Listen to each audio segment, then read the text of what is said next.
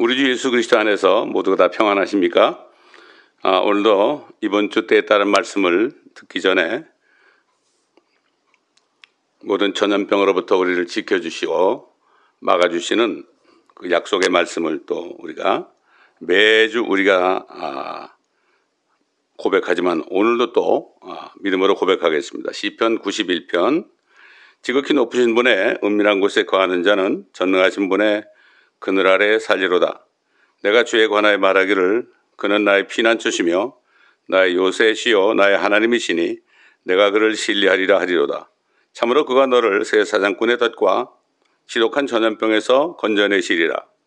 그가 너를 자기 깃털로 덮으시리니 네가 그의 날개 아래 피하리로다.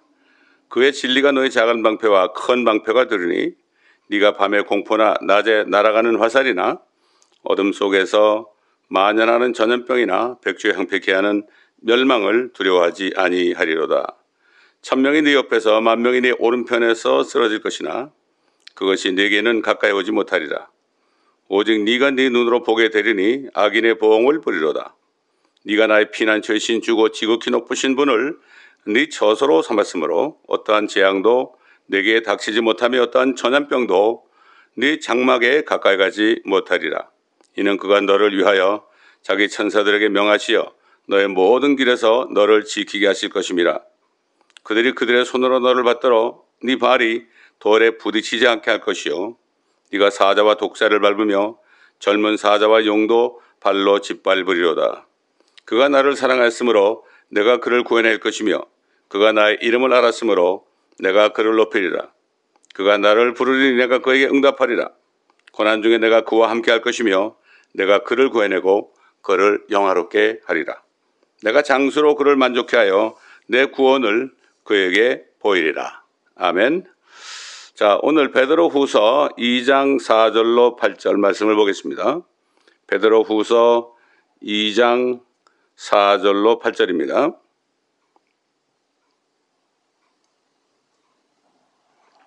베드로후서 2장 4절로 8절 제가 봉독해 드리겠습니다.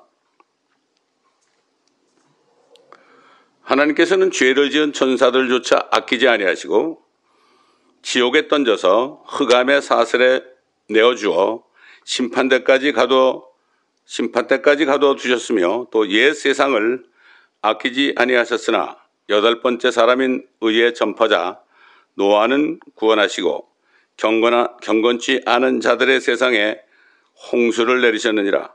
또 소돔과 고모라 성읍들을 무너뜨림으로 정죄하여 죄가 되게 하셔서 후세에 경건치 않게 살 자들에게 본으로 삼으셨으며 또 사악한 자들의 음란한 행실로 인하여 고통당하는 의로운 롯을 건져내셨으니 이는 그 의인이 그들 가운데 살면서 날마다 그들의 불법적인 행동을 보고 들음으로써 그의 의로운 혼이 고통을 당하였기 때문이니라. 아멘. 잠시 기도하겠습니다. 아버지 하나님, 오늘도 때에 따른 말씀을 주셨음을 감사합니다. 말씀을 들으시면 한 분 한 분이 이 말씀을 깨닫고 때를 깨닫고 자신의 입장을 깨닫고 주님 앞에서 말씀 앞에 무릎 꿇어서 아버지 하나님 돌이키고 회개하고 바로 잡혀지는 축복된 시간이 되게 하여 주옵소서.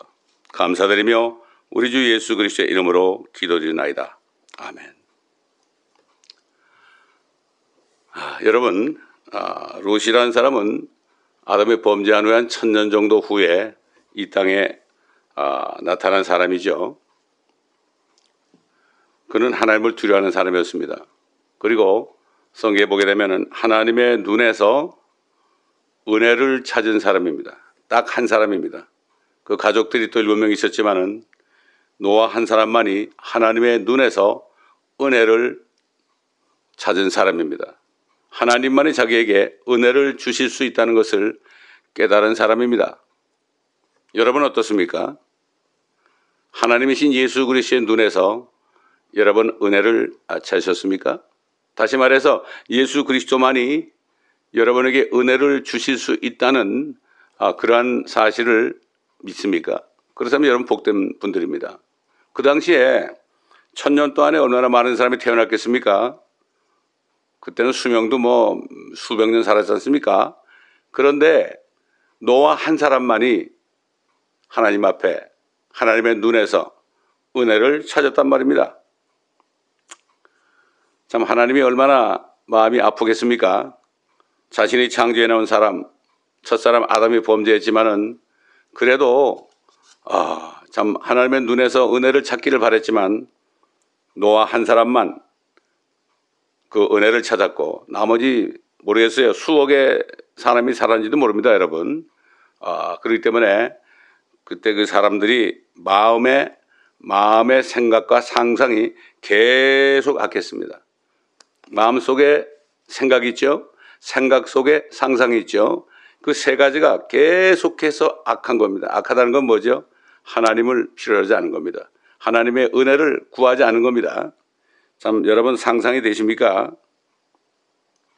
또 그 당시에 그 소돔과 고모라에도 그래도 아브람보다는 못했지만 롯 한 사람만이 정말 의로운 사람이 돼가지고 그 당시에 소돔과 고모라에 있는 정말 여러 가지 악한 행실을 보면서 마음이 상했죠. 그래서 롯 한 사람만이 진짜 구원받은 사람입니다. 물론 부끄러운 구원을 받았지만은 그런 사람이었습니다. 히브리서 기자 사도 바울은 이렇게 노아에 대해서 증거를 했죠. 히브리서 11장 7절에 믿음으로 노아는 아직 보지 못한 일들에 대해 하나님의 경고하심을 받고 두려움으로 행하여 방주를 예비함으로 자기 집안을 구원하였으니 그것을 통하여 세상을 정죄하고 믿음에 의한 의의 상속자가 되었느니라. 가정마다 정말 호주되는 사람, 그 사람의 믿음이 굉장히 중요합니다. 사도 바울이 그랬죠. 감옥에 갇혔을 때 그 간수가 내가 어떻게 하면 구원받겠습니까? 그러니까 주 예수 그리스도를 믿으라. 그러면 너와 너 집안이 구원을 받을 것이다. 이렇게 얘기했죠. 노아는 하나님을 믿었기 때문에 자신뿐만 아니라 모든 가족들을 구원할 수 있었습니다.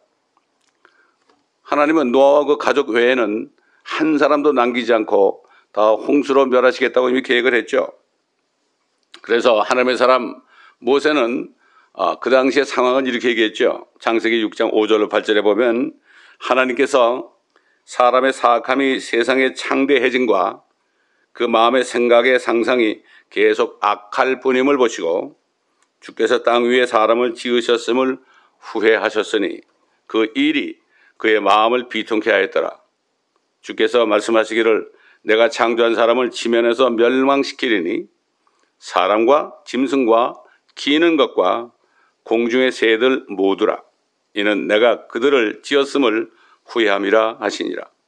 그러나 노아는 주의 눈에서 은혜를 찾았더라.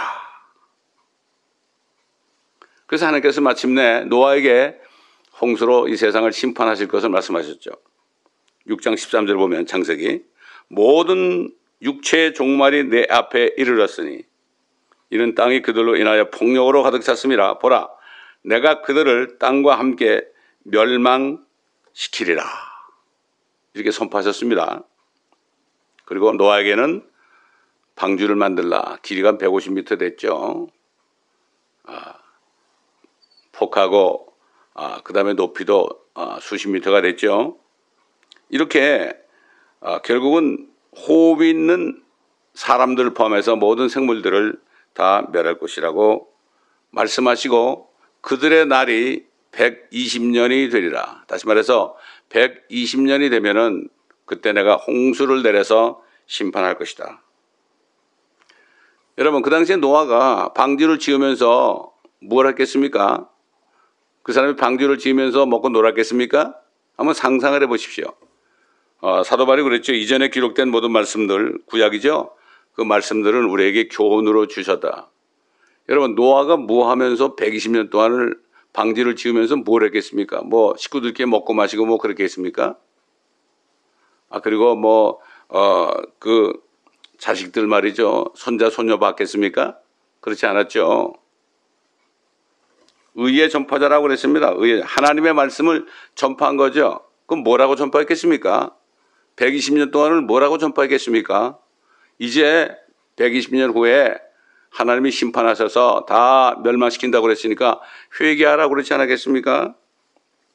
그 당시 사람들은 뭐 비를 본 적이 없으니까 미친 할아버지, 미친 노망 들린 사람이라 이러면 얼마나 놀렸겠습니까?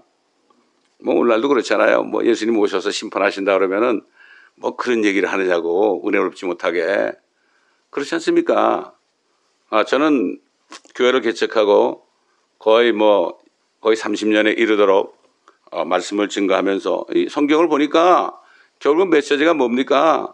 노아 때처럼 이 세상도 이제 끝이 있는 겁니다. 그 심판이 있는 겁니다.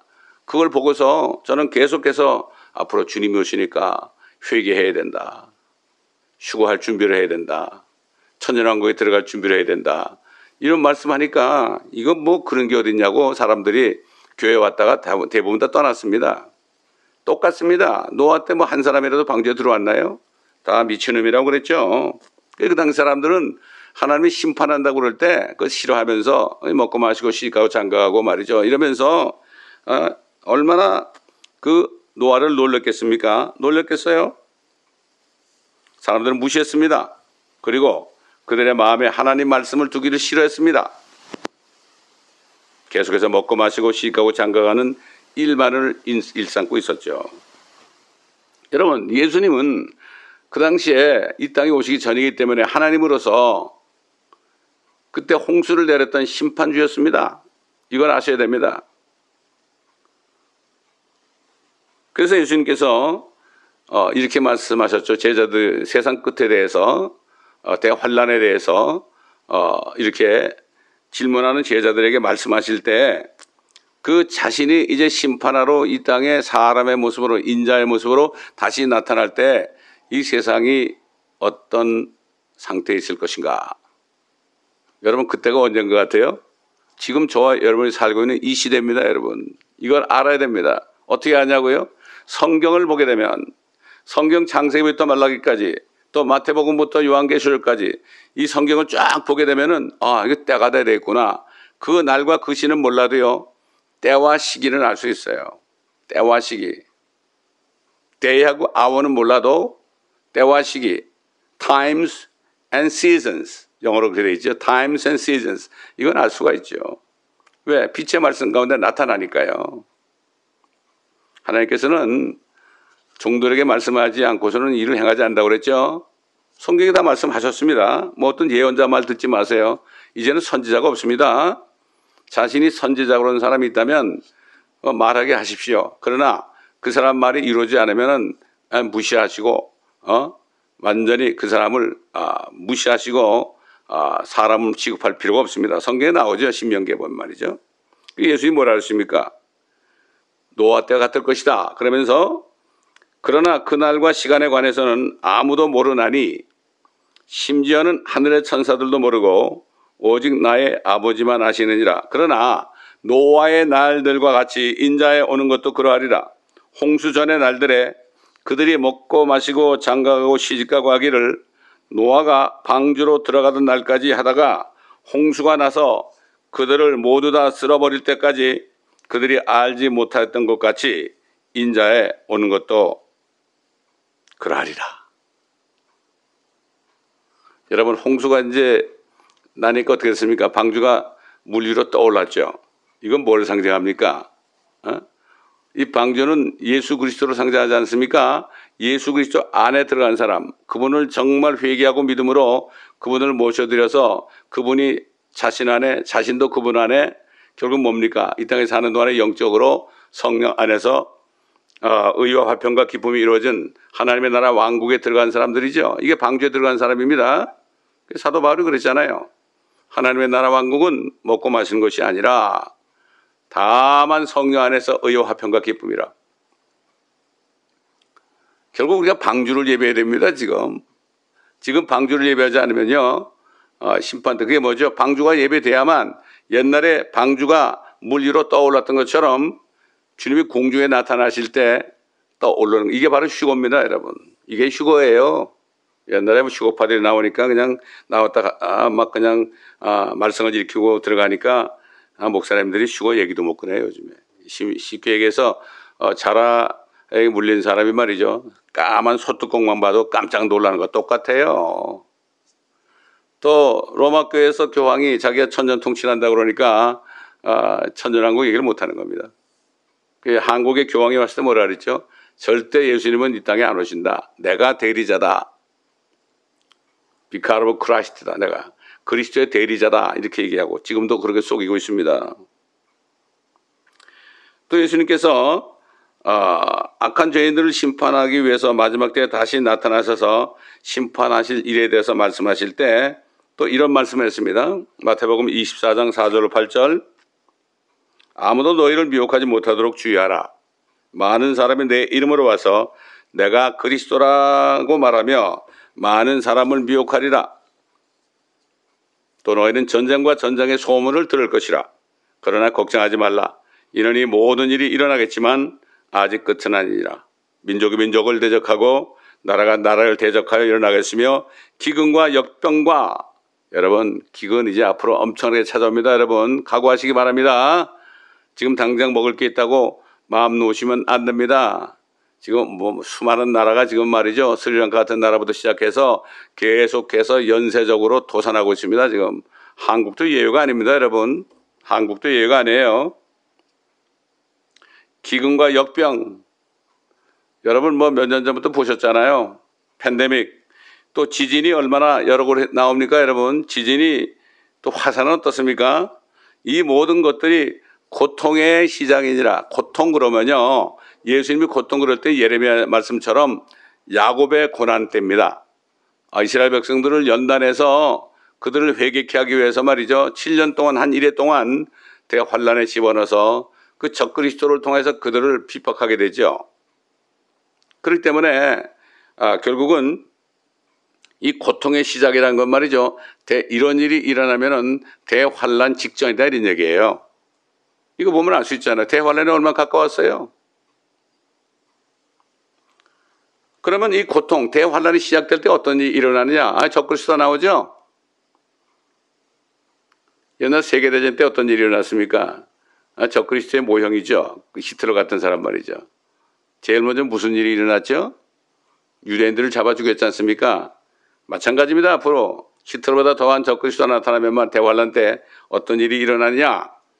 마태복음 24장 9절로 14절. 그때 사람들이 너희를 고난받도록 넘겨주며 죽이리라. 또 너희는 내 이름을 위하여 모든 민족에게 미움을 받으리라. 지금 받고 있죠 이미. 그때는 많은 사람이 실족하게 될 것이며 서로 잡아서 넘겨주고 서로 미워하겠으며 또 많은 거짓 선지자가 일어나서 많은 사람을 미혹하리라. 불법이 성행함으로 많은 사람의 사랑이 식어지리라. 그러나 끝까지 견디는 자는 구원을 받으리라. 여러분 지금은 끝까지 견디는 자 구원받는 게 아니에요. 예수 믿으면 구원받아요. 진짜 믿으면 회개하고 정말 통에 자복하고 예수 그리스도를 믿지 않은 걸 회개하고 그렇게 하면은 끝까지 견딜 필요가 없습니다. 그러나 대환란 때는 끝까지 견뎌야 됩니다. 7년 동안 물론 후 3년 반 극한 그 후 3년 반에 더 견뎌야 되겠죠. 이거는 유대인들 보고 하는 얘기죠. 첫째는 물론 이방인들도 마찬가지예요. 또 교회는 다르지만 휴거되지 못하고 그 대환란에 넘어간 사람들도 이방인입니다. 이건 크리스찬이 아니죠.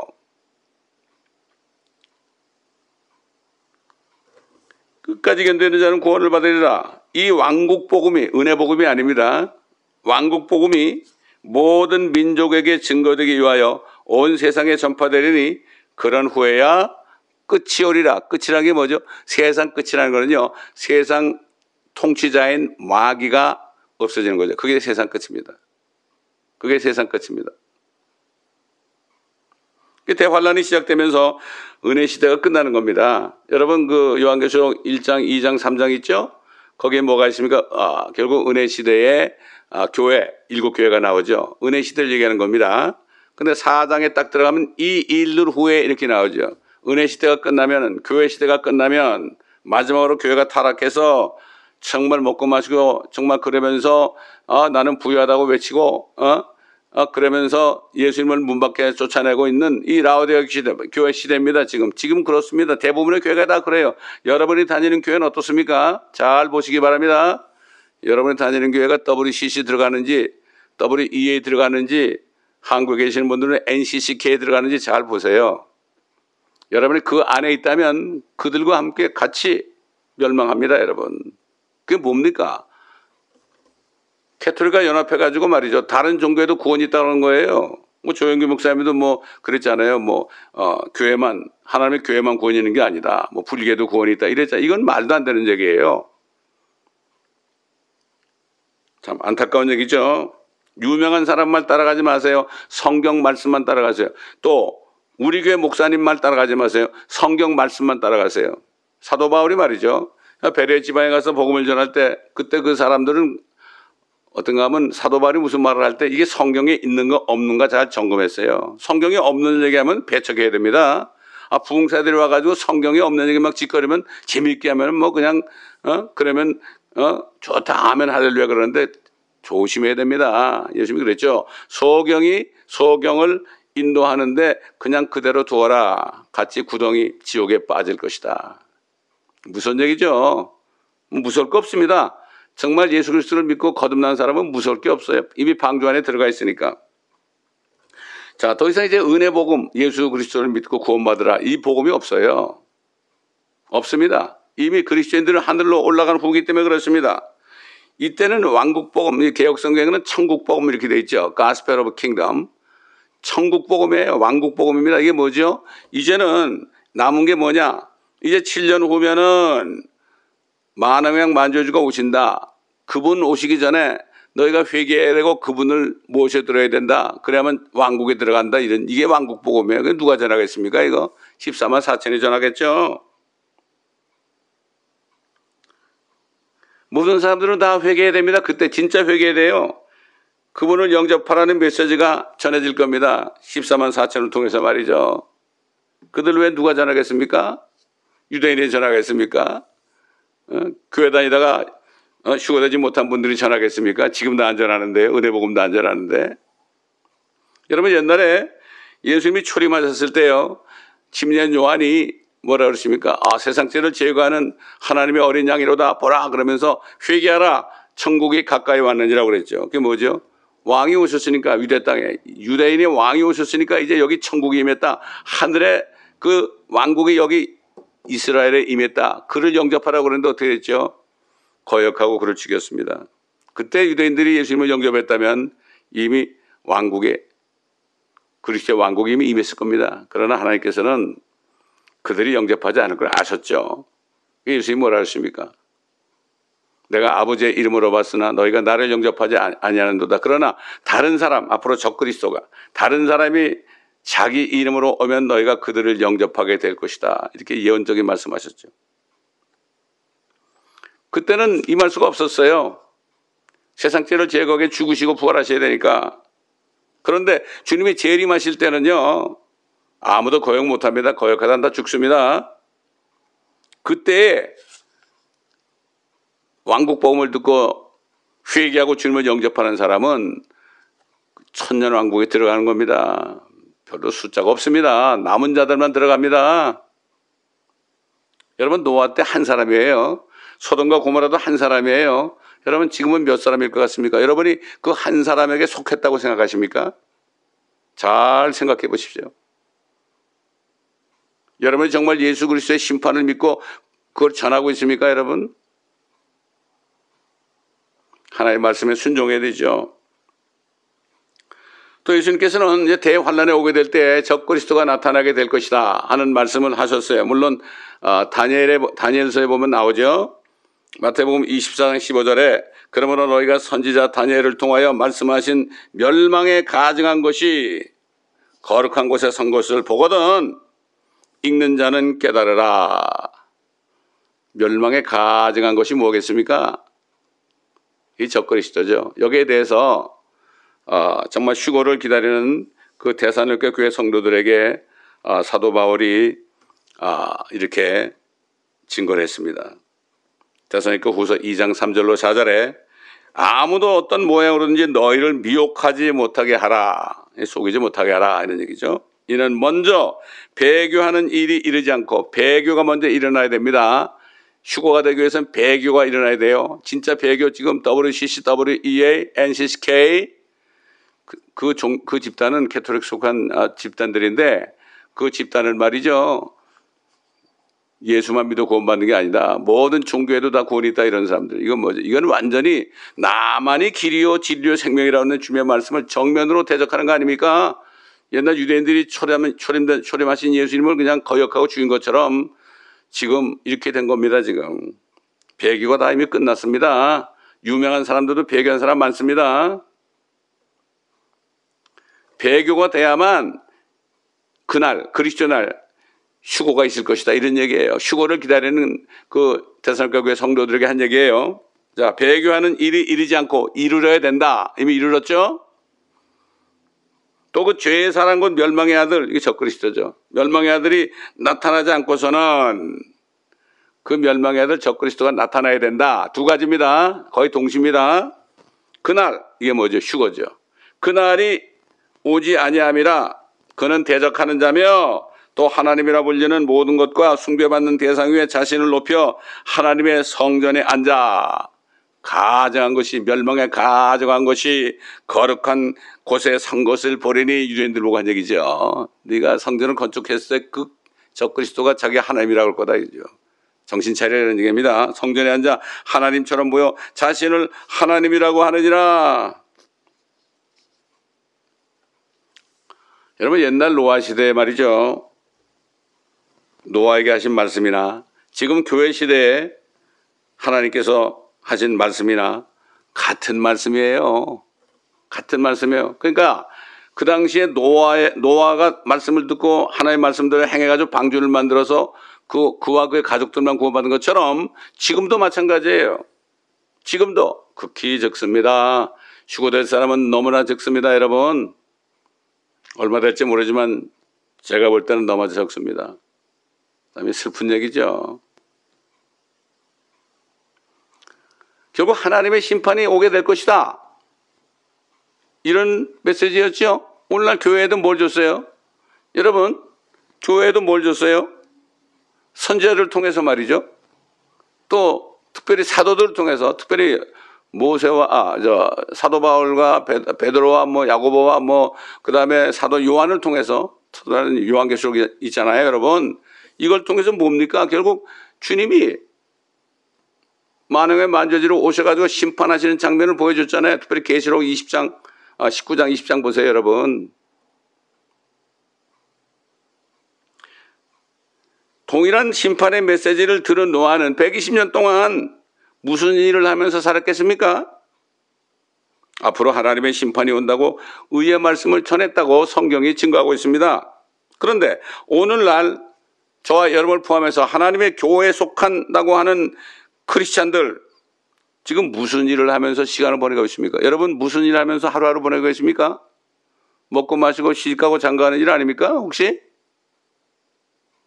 목회자들을 포함해서 거의 대부분의 크리스찬들은 복음을 전하며 앞으로 주 예수 그리스도께서 재림하셔서 세상을 불로 심판하시는 일은 전하지 않고 옛날 노아 시대처럼 그때 사람들처럼 먹고 마시고 시집가고 장가가는 육신적인 일만을 하고 있는 것을 봅니다. 비참한 현실입니다. 이걸 전하는 사람은 이단이라고 그러잖아요. 옛날 노아를 얼마나 놀렸겠습니까? 미치광이 할아버지라고 그러지 않았습니까? 그러나 지상에 존재하고 있는 극히 적은 무리의 사람들만이 노아처럼 예수 그리스도의 그 재림과 심판을 증거하면서 복음을 전하고 있습니다, 여러분. 예를 들어서 말이죠. 두 부류만 제가 얘기하겠습니다. 첫째는 우리 북한 지하교회 성도들입니다. 그 지하교회 성도들이 정말 공산당들의 눈길을 피해서 비밀리에 예배드리고요. 비밀리에 전도하고 지금 수십만 있죠. 그분들이 북한에 있는 지하교회 성도들이 먹고 마시고 시집가고 장가고 이런 일 하겠습니까? 여러분 어떻게 생각하십니까? 그들은 다만 예수 그리스도의 복음만 전하고 재림만을 전하겠죠. 그들은 지금 말이죠. 기도 제목이 뭔가 하면은 내가 예수 그리스도를 더 사랑하지 못한 죄를 회개합니다 이거예요. 여러분 그런 기도 하십니까? 이북에 있는 사람들 뭐 인권을 무시당하고 정말 불쌍하고 빨리 통일돼야 된다고 그러는데요. 그들이 바라는 건 통일이 아닙니다. 그들이 바라는 건 예수 그리스도가 오시는 겁니다. 그리고 남한에 너무 경제가 좋아가지고 사람들이 타락하는 모습을 보고요. 남한에 있는 그리스도인들 타락하지 않게 해달라고 기도하고 있습니다, 여러분. 이걸 아셔야 됩니다. 물론 믿지 않는 이북의 동포들 고통받고 있죠. 그러나 우리의 기도는 세상을 위해서 기도하지 말라고 그랬어요. 예수님이 그랬죠. 나는 세상을 위해서 기도하지 않는다. 하나님의 자녀들을 위해서 기도한다고 그랬어요. 이걸 알아야 됩니다. 요즘에 얼마나 많은 사람들이 말이죠. 애국운동 한다고 그러면서 말이죠. 헌금하고 모이고 집회하고 그럽니까? 그러나 세상을 위해서 기도하지 말라고 그랬어요. 그거 안 하다가는 그냥 공산화 되면 어떡하냐. 그거는 하나님의 소관이죠. 오히려 빨리 공산화 돼가지고요. 그래가지고 거기서 빨리 회개하고 주님을 영접하고 정말 노아처럼 구원받는 게 더 중요하지 않겠습니까? 모든 게 인간적인 생각으로 하는 겁니다. 그 다음에 중국 지하교회 성도들은 어떻습니까? 저는 지하교회 성도들을 인도하시는 수 목사님, 윈 목사님, 그 다음에 에롱 목사님, 그 다음에 장 목사님이라고 네 분. 장 목사님 못 만나봤죠? 하늘 속한 사람들 속한 수 형제, 윈 형제, 에녹 형제 이 사람들은 저희 교회에 와가지고 제가 만나보고 같이 기도하고 집회를 한 적이 있습니다. 중국 지역계 성도들은요 매일 전도하고 있습니다, 여러분. 전도하다 걸리면 감옥 가는 겁니다. 윈 형제도 수 형제도 감옥 갔죠. 그래서 하나님이 기적적으로 꺼내줘가지고 미국 오고 윈 형제는 독일에서 사역하고 있잖아요.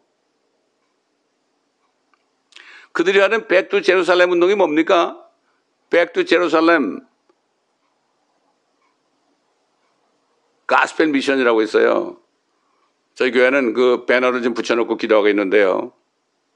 그들은 걸어서 예루살렘으로 가면서 거기서 먹을 거 그냥 구워서 먹고 마시면서 그냥 최선도로 생활하면서 걸어서 예루살렘까지 가서 예수님이 만왕의 만주지로 오실 때 그분을 맞이하겠다고 하는 분들이에요. 그분이 시온의 영광이 빛나는 아침을 보는 분들. 그분은 그래서 누가 물었어요. 백투 제루살렘 하시는 분들에게 물었어요. 당신들은 선교 전략이 참 정말 무슨 전략이 필요합니까? 성경에 무슨 전략하라고 그랬습니까? 전략교회 하라고 그랬습니까? 무슨 전략입니까? 그러니까 뭐라는지 아십니까? 우리는 벌레입니다. 벌레 전략입니다. 그게 뭐냐고.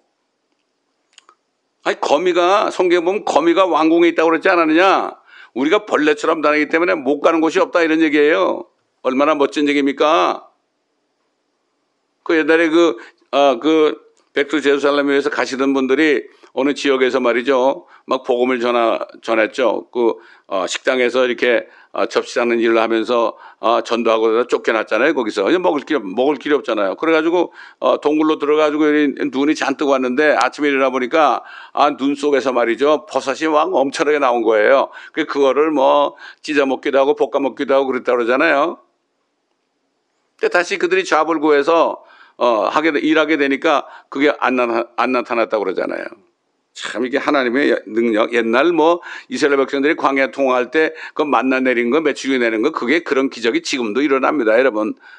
지금 현대 기독교인들은 그걸 맛볼 수가 없죠. 너무 편하게 사니까. 그냥 먹고 마시고 시집가고 장가는 여기에 몰두하고 그러다 그냥 갑자기 주님이 오시면 큰일 나는 겁니다. 여러분 정신 차려야 됩니다.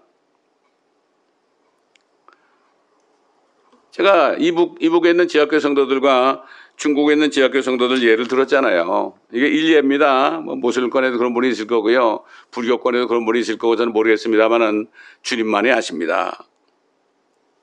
노아에게 심판의 메시지를 전하셨던 하나님께서는 자신의 선지자들과 사도들을 통하여 옛날 노아 시대의 사람들처럼 마음의 생각과 상성이 악한 가운데 짐승처럼 육신의 정욕만을 추구하는 사람들을 향해서 이제 너희들 회개 안 하다가 내가 복수하러 오겠다. 이런 메시지를 많은 선지자를 통해 전했는데 제가 예를 들어서요. 선지자 이사야하고 선지자 다니엘 두 사람 것만 제가 시간 관계상 지금 소개해 드리겠습니다. 여러분 이사야서 63장 3절로 4절 보면은 앞으로 복사로 오시는 주님의 모습이 나타납니다. 나는 홀로 포도즙 틀을 밟았고 백성 가운데 나와 함께한 자가 아무도 없었도다. 여러분 계시록 19장과 20장을 읽어보시면요, 예수님이 오셔가지고요 포도즙 틀을 밟아요. 여러분 포도즙 틀을 밟으면 어떻게 되죠? 포도를 큰 옥강에 집어넣고요, 그걸 막 밟잖아요. 그러면 그 빨간 포도즙이 나오잖아요.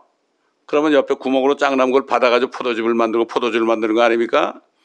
근데 계시록 보면은 이 선지자 이사야가 예언한 것처럼 예수님이 오시면은 모든 민족을 말이죠 다 포도즙 틀에 집어넣어서 주님이 밟는데요. 이 연결이 되잖아요. 나의 분함으로 그들을 밟고 나의 진노함 속에서 그들을 짓밟으리니 그러면 그들의 피가 내 옷에 튀어서 내가 내 의복을 모두 얼룩지게 할 것이다. 그냥 세마포 입고 오시는데 옷이 빨개진단 말이죠. 내 구속의 해가 이는 복수의 날이 내 마음속에 있고 내 구속의 해가 오기 때문이라. 또 다니엘도 또 이렇게 증거했어요. 내가 보았더니 다니엘서 7장 9절로 10절과 13절 14절에 보면 내가 보았더니 보호자들이 넘어져 있고 옛날부터 계신 분이 앉으셨는데 그분의 옷은 눈같이 희고 그분의 머리털은 순전한 양모 같더라. 그분의 보호자는 불타는 불꽃 같고 그 바퀴들은 타는 불 같더라. 불 같은 강이 흘러 그분 앞에 나오니 불의 강이 흘러나옵니다. 수백만 명이 그분을 섬기고 수천만 명이 그분 앞에 섰는데 심판이 준비되었고 엄청난 천사들이 있는 거죠. 그 책들이 펼쳐 있더라. 이게 요한계시록 20장 보면은 백보자 심판 때 모든 행위의 책들이 펼쳐지죠. 다 연관이 됩니다. 내가 밤에 환상들을 보았더니 보라 인자 같은 분이 누구겠습니까? 만왕경 만져주죠. 예수 그리스도 아닙니까? 심판주입니다. 인자 같은 분이 하늘의 구름들과 함께 오셔서 계시록 1장에도 나오죠. 하늘의 구름들과 함께 오신다. 모든 사람이 그걸 볼 것이다. 찌른 자도 볼 것이다. 그게 나오죠. 옛날부터 계신 분께로 오시니 그들이 인자 같은 분을 그분 앞에 안나했더라. 거기에서 그분께 통치권과 이제 왕국을 세우는 거예요. 주님이 오시면 이제 다 민족들을 멸하고요, 유언을 멸하고 이는 모든 백성과 민족들과 언어들로 그분을 섬기게 하려 함이더라. 오직 왕 한 분밖에 없습니다. 적그리스도는 다 불못에 쳐넣어버리죠. 그분의 통치권은 사라지지 않을 영원한 통치권이며 그분의 왕국은 멸망하지 않으리라. 얼마나 만드나. 여러분 선지서를 좀 읽어보세요. 예레미야서를 읽어보세요. 요엘서를 읽어보세요. 에스겔서를 읽어보세요. 호세아서를 읽어보세요. 아모스, 하박국, 스바냐, 학개, 스가랴, 말라기 제가 다 얘기 안 했지만요. 구약 예언서를 다 읽어보세요. 전부가 다 예수님이 오셔서 심판하시겠다는 그러한 것들밖에 없어요. 이 사도들이 이것을 보고 말이죠. 사도들이 얘기했고 특별히 사도 요한은 예수님께서 나타나셔가지고요. 그 대환란 때 심판 때 보여줄 그 나타날 걸 다 보여줘가지고 그걸 보고 기록한 게 사도 요한계시록입니다. 여러분. 성경이 다 통합니다.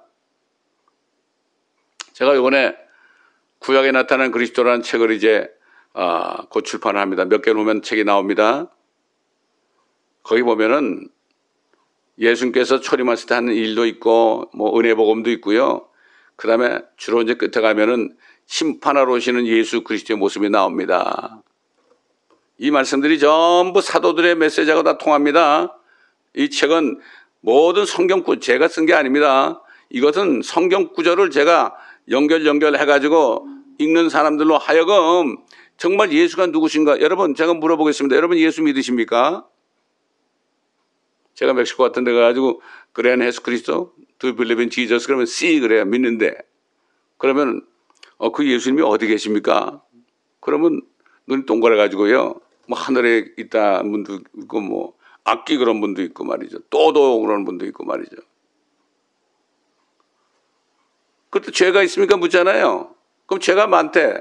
그럼 죄가 많으면 오늘 죽으면 어디 갈까요? 죄 가지고 있다가 다 지옥 간대. 평생을 성당 다니는 사람들이에요.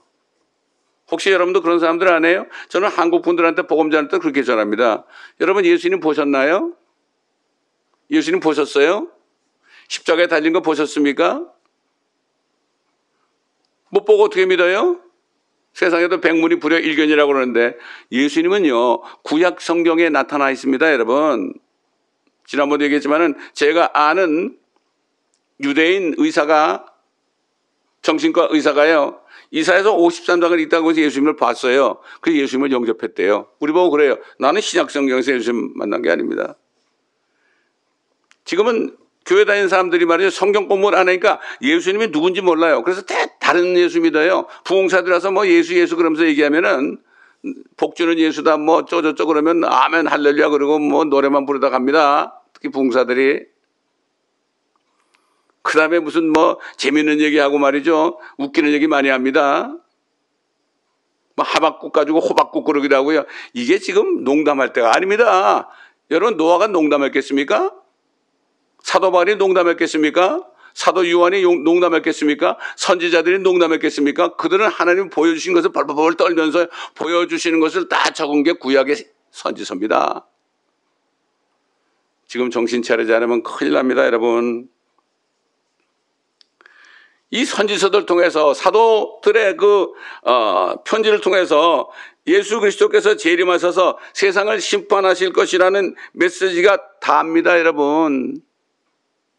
그래서 이번에 제가 책을 편찬하는 것은 뭔가 하면은 이것을 보고서라도 좀, 죄송합니다, 깨달으라고 그런 겁니다. 깨달으라고 그런 겁니다.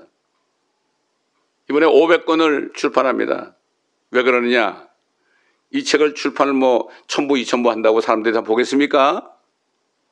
일단 정말 주님이 예비한 사람들, 정말 주님이 그들의 심령을 보고 이 사람들은 이걸 보게 되면 회개하겠구나, 이런 사람들을 위해서 책이 500권밖에 안 합니다. 그리고 서점에 나가지 않습니다. 서점에 나가죠? 아무 소용없습니다. 뭐 베스트셀러가 되려고 만드는 게 아닙니다. 출판 예배할 때 일부 사람들에게 전해주고요. 그렇지 않은 건 전부 저희 그라지에 있는 책장에 다 보관할 겁니다. 하나님이 그런 감동을 주셨거든요. 지금은 읽지 않더라도요, 휴거되지 못하고 대혼란에 빠져가지고 그때 정신을 차리고 제가 지금 증거하는 말씀을 기억한 사람들, 혹시 그때라도 이 책을 읽고 성경을 읽으면서 이 책을 볼 때 대환란에 들어가서도 여러분이 회개할 수 있도록 이런 기회를 주려는 마음이 있습니다. 여러분, 제가 이런 말씀 드릴 때 어떻게 생각하는지 모르겠지만요, 저는 그렇게 생각합니다. 여러분, 사도 요한을 통해서 얼마나 대환란 때 말이죠, 있게 될 극심한 심판에 대해, 아이고, 그때 되면 지구 인구가 반이 죽어요. 지금 75억이란 말이죠. 거의 40억이 죽습니다. 자, 결론입니다. 이미 소경이 되어버린 하나님의 교회들의 목사들과 교인들은 노아 시대 사람들처럼 먹고 마시고 시집가고 장가가는 일만 하고 있습니다. 육신적인 일만 한다는 얘기죠. 또 소돔과 고모라 사람들처럼 집을 짓고 헐고 사고 파는 이런 일만을 하고 있습니다. 물론 동성연애가 만연하고 있죠. 게으른 삶을 살고 있습니다. 여러분, 예수님께서는 유대인들이 자기를 죽일 것을 아셨죠? 아무리 말씀을 전해도 주님을 순종하지 않았죠?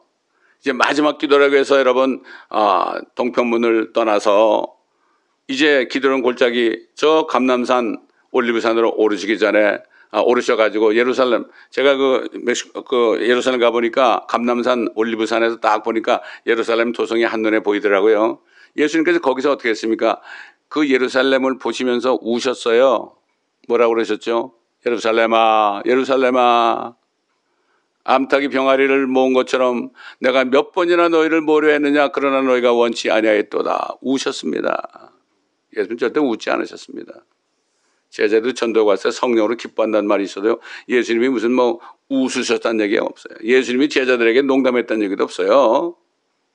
왜 그렇습니까? 이제 70년, 한 30몇 년만 있으면 로마 장군이 와가지고 완전히 예루살렘 성전을 초토화시키는 걸, 이걸 보셨기 때문에 깨닫지 못하니까 예루살렘아, 예루살렘아 우셨어요. 저도 그런 심정입니다. 지금 하나님의 교회들을 보면서 그런 심정입니다. 그런 주님을 생각하면서 눈물만 나고 있습니다. 제가 고등학교 다닐 때인가요? 학교에서 뭘 배우는데 이런 말이 나오죠. 오호, 통제라. 슬프다. 영어로 알라스 이런 얘기입니다. 알라스. 오, 통제라. 지금 제가 이 얘기하는데 눈물이 고입니다. 제 눈에. 여러분, 제가 농담하는 거 아닙니다. 여러분, 이 말씀을 함부로 판단하지 마시고요. 이 말씀을 다시 들어보시기 바랍니다. 끝까지 들어보시기 바랍니다. 모르겠어요. 제가 이렇게 복음을 말씀을 전하는데 끝까지 듣는 사람이 몇 분인지 모르겠어요. 끝까지 듣지 않으면 아무 소용이 없어요. 그러므로 특별히 끝까지 들으신 분들, 주님의 은혜가, 주님의 명철이 여러분에 넘치셔서 때와 시기를 분별하시고 지금이라도 자신을 돌아보고 회개하고 다시 오시는 주님의 그 심판을 바라보면서 두렵과 떨림으로 노아처럼 의의 전파자가 되시기를, 특별히 목사님들 의의 전파자가 되시기를 예수 그리스도의 이름으로 간절히 부탁을 드립니다. 감사합니다. 아버지 하나님, 오늘도 성령께서 인도하시고 원하시는 대로 말씀을 전했습니다. 말씀이 오직 역사하셔서, 성령과 능력이 역사하셔서 마음속에 이 말씀을 들으신 분들이 정말 진정한 회개를 하고 노아처럼 아버지 하나님 다시 한번 자신의 모습을 보면서 주님 앞에 무릎을 꿇어 회개하고 주님 앞에 다시 한번 진정으로 주님을 모셔드리고 믿는 모두가 되게 하옵소서. 옛날 십자가에서 같이 달렸던 한평 강도처럼 주여 부르면서 그 한마디 주의 이름을 부르는 자들은 구원을 얻으리로다. 이러한 축복이 있으시기를 예수 그리스도의 이름으로 간절히 축원합니다. 아멘.